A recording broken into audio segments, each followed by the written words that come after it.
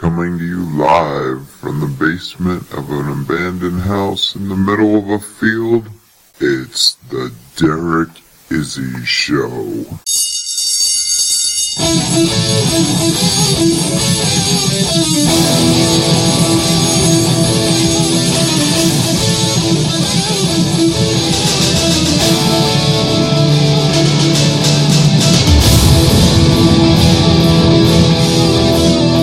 And now, the man who's making history his story, Derek Izzy.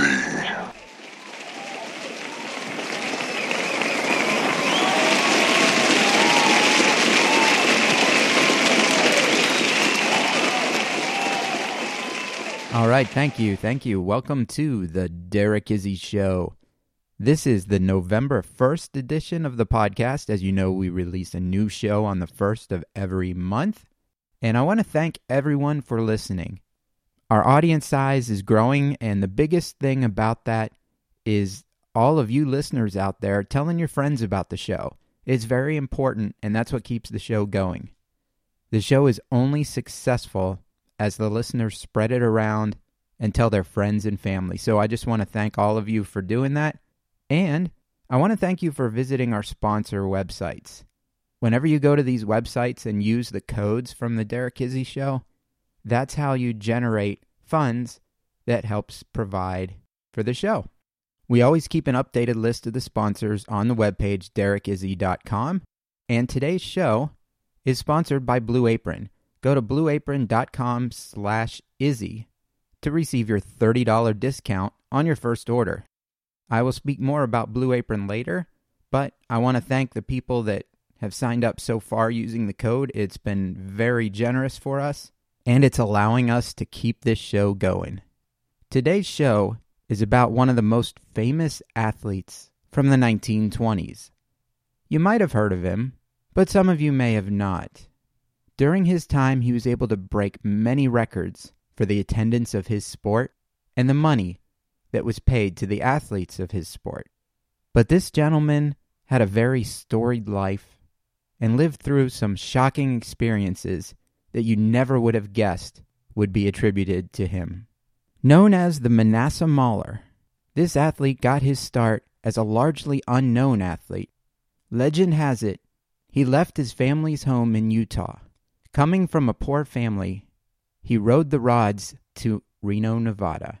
Now, I know you've probably never heard the term riding the rods before, but let me explain to you what that means. Back in the early 1900s, long-distance transportation was primarily done by train. Train tickets cost money. If you came from a poor family and needed to ride on a train, you probably couldn't afford to get tickets. People who couldn't afford to pay the tickets would ride the rods. What this means is that our special athlete held onto the brake beams underneath the train. So he basically grabbed on underneath the boxcar and traveled to Reno, Nevada from his family's home in Utah. Picture someone doing that today. Granted, trains travel faster today, but still, just the thought of going underneath a train, that's not something someone today would do. But back then, it was a little bit more common. Generation was different. People handled the circumstances they were faced with differently. Back in 1915, this athlete competed in his very first boxing match. He won by third-round knockout. Now, back in these days, boxing rules were a little bit different. You pretty much either won by knockout, or it was a draw or a no decision. Back then, they didn't have judges. So you fought a specific number of rounds, and if nobody was knocked out by the time those rounds ended, the fight was ruled a draw. But our athlete came from a troubled family. This is where he developed the strength and character. Now, keep in mind, he wasn't always a good citizen, but he had a grit about him. He had dropped out of elementary school before leaving home. Now, when he rode the rods, he was very young. He actually left home at the age of 16 with no money. Before he could get his first professional fight, he would go to bars and just fight people for money. Earning a living as a bar fighter really isn't the most lucrative profession, but it gave our athlete enough income that he could survive. As he started to compile professional fights, he had a brother named Bernie who used to fight using his name. The topic of our podcast, well, his name was Jack. But when Bernie became a professional fighter, he started using Jack's name. Bernie really started developing a following first before Jack had become well known. During one of Bernie's professional fights, Jack was actually there. Bernie was almost 40 years old at the time. Realizing that his age may play a big factor in who wins the fight, and feeling old like he couldn't actually win, he put in his brother to fight. Now the fight was supposed to be with Jack, but Bernie was Jack. So when Bernie backed out of the fight and inserted the real Jack in his place, the fans immediately recognized him. But they didn't recognize him as Jack. They recognized him as a person who they thought wasn't Jack. Now, if you're completely confused by now, it's okay. The first fighter was Bernie. Bernie was using a false name of Jack.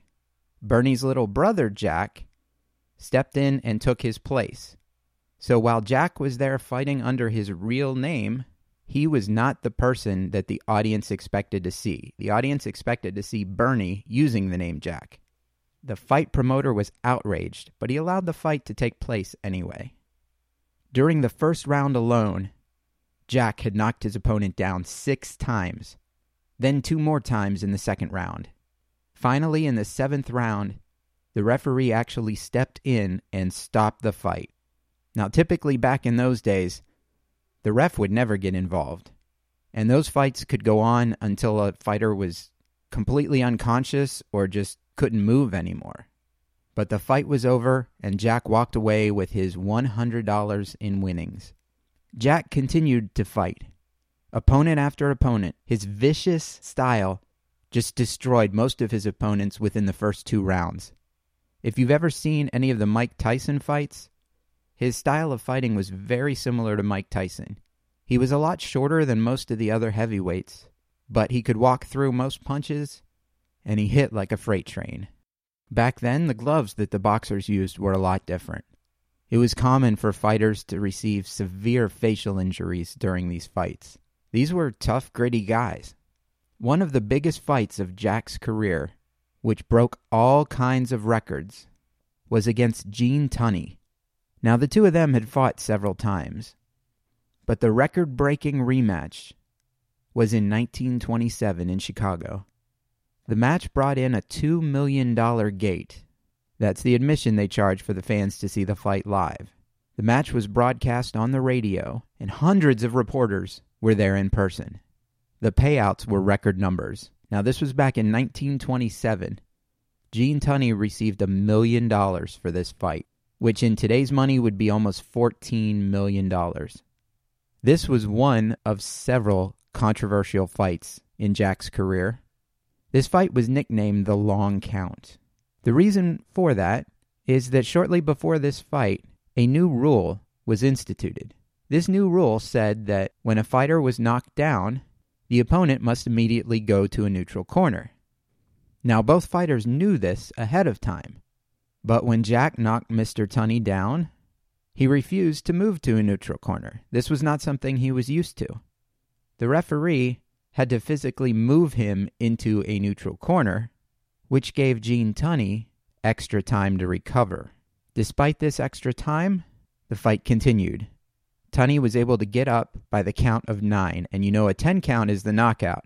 He was able to get up by a count of 9. So the theory is, had Dempsey actually gone to a neutral corner, he would have won this fight pretty easily. Tunney recovered and was able to continue fighting. Now, when Tunney knocked Dempsey down, the count was started immediately. Tunney did not move to a neutral corner. As you can see, this was a big fight controversy. This fight was known as the Long Count fight for this reason. But it wasn't the only controversial fight in Jack's career, or the only controversial event. Jack had a storied career with a record of 55 wins, 6 losses, and 9 draws. Some of the other controversies during his career led up to what made him special to this podcast. Midway through his career, the use of judges was actually something new. Judges became the fight deciders. If Jack was unable to win by knockout, judges were now there to decide who won each round and then tally a winner based on the results of those rounds. This did change the fight game, and it also made it more controversial. During his career, he suffered one loss by knockout. It was a first-round knockout. Heavyweight champion Jim Flynn was the boxer who was able to knock out Jack in the first round, but there was controversy. Several boxing historians believe that this fight was a fix and that Jack took a dive on purpose. Based on the way that Jack fought and how tough he was, it did seem very unusual for him to actually get knocked out, especially in the first round. And considering that that was his only time being knocked out in his entire career, that theory does have some plausibility to it. A year later, after this bout, Jack took on 17 more opponents, including a rematch with Jim Flynn. During their rematch, Jack knocked him out in the first round. This led even more fuel to the fire that the first fight was fixed. A year later, Jack was fighting Jess Willard, the world heavyweight champion, for the title. Jack was only 6'1", 187 pounds. Jess Willard was 6 foot 6.5, 245 pounds.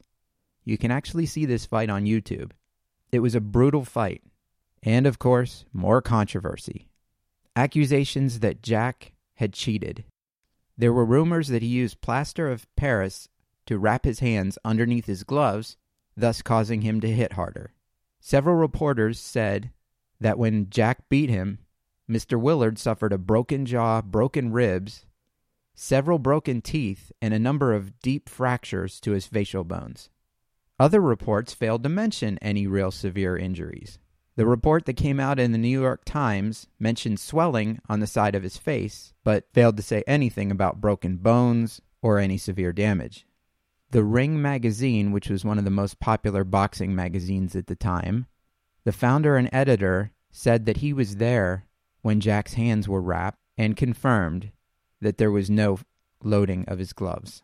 Some people speculated that he had a rail spike hidden in his gloves, and that this rail spike fell out of his glove during the match, and that if you watch the fight on tape, you can see something fall to the canvas after one of his punches.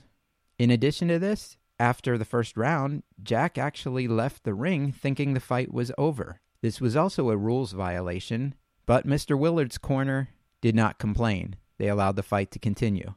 Marred in controversy, Jack continued to fight on. After many successful fights, in 1921, Jack fought a match that made history. A crowd of 91,000 people came to Jersey City to see this fight. It was deemed the fight of the century. Live radio coverage made it the first nationally broadcast radio event in history. In the second round, it looked like Jack was in trouble. He had been hit with a hard right. News accounts reported that Jack exploded. Something inside him forced a comeback, and he unloaded 25 punches within 31 seconds. This comeback allowed Jack to win the match in round number 4. Jack's last successful title defense was in 1923, with 85,000 people watching at ringside and another 20,000 outside that were unable to get in. During this wild and crazy fight, Jack was knocked through the ring ropes and landed on a typewriter outside the ring where a reporter was taking notes of the match. He was outside the ring for 14 seconds. However, the rule for knockouts did not kick in until 20 seconds after being out of the ring. He was able to come back and win by second round knockout. Finally, in 1926, in a big upset, Jack lost his title.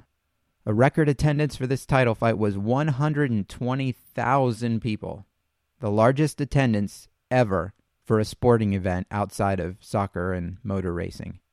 It is alleged that after the fight, Jack returned to his dressing room, and when speaking with his wife, he told her, "Honey, I forgot to duck. In his personal life, Jack had gone off to World War II. He had been married several times, been divorced several times, so his personal life was kind of marred with tragedy and controversy as well. He was a multi-millionaire from his boxing purses, but in 1929, he was broke again after the stock market crash. There were a few books that Jack had published. One of the books, called Championship Fighting, Explosive Punching, and Aggressive Defense, was published in 1950, and in this book he explains where his knockout power came from. This book from back then, and even now, remains as one of the most recognizably accurate books in boxing. In 1954, Jack was inducted into the International Boxing Hall of Fame. In 1971, he recalled an incident. Walking home at night, he was accosted by two muggers. They attempted to grab his arms, but he broke free and knocked them both out cold. This story appeared in several newspapers, as well as in his autobiography. In the small town of Tonopah, Nevada, Jack had one of his most famous trilogy of fights against Johnny Suddenberg. After the fight, both men took their prize money and headed off to a bar to celebrate. While at the bar, a man approached them at gunpoint and robbed them of their hard-earned prize money. This is what brings Jack Dempsey to the Derek Izzy Show. Being robbed at glove point. Think about that. Two heavyweight fighters heading to a bar, celebrating their winnings, and they're robbed at gunpoint. After his boxing career, Jack Dempsey remained active in the boxing community, and he remained active in Reno, Nevada, Tonopah, and a lot of the areas where he came up in his early boxing career. President Ronald Reagan referred to him as a champion who never lost his title in the hearts of the American people. On May 31st, 1983, with his wife Deanna at his side, Jack was reported to have said, "Don't worry, honey. I'm too mean to die." Those were his last words as he succumbed to heart failure at the age of 87. And now you know the rest of the Jack Dempsey story. Robbed at Glove Point was brought to you today by Blue Apron. Home-cooked meals where they ship you all the ingredients. All you have to do is get your family together. It's already pre-portioned, and you cook it using the instructions and pictures that they send you. All for about $10 a meal. If you want your $30 discount, go to blueapron.com/Izzy and sign up. I use Blue Apron. The food is delicious. They cater to any kind of dietary restrictions, and you get to choose your menu to customize it. Don't forget to tell all your friends about the show, and thank you for listening. Good day.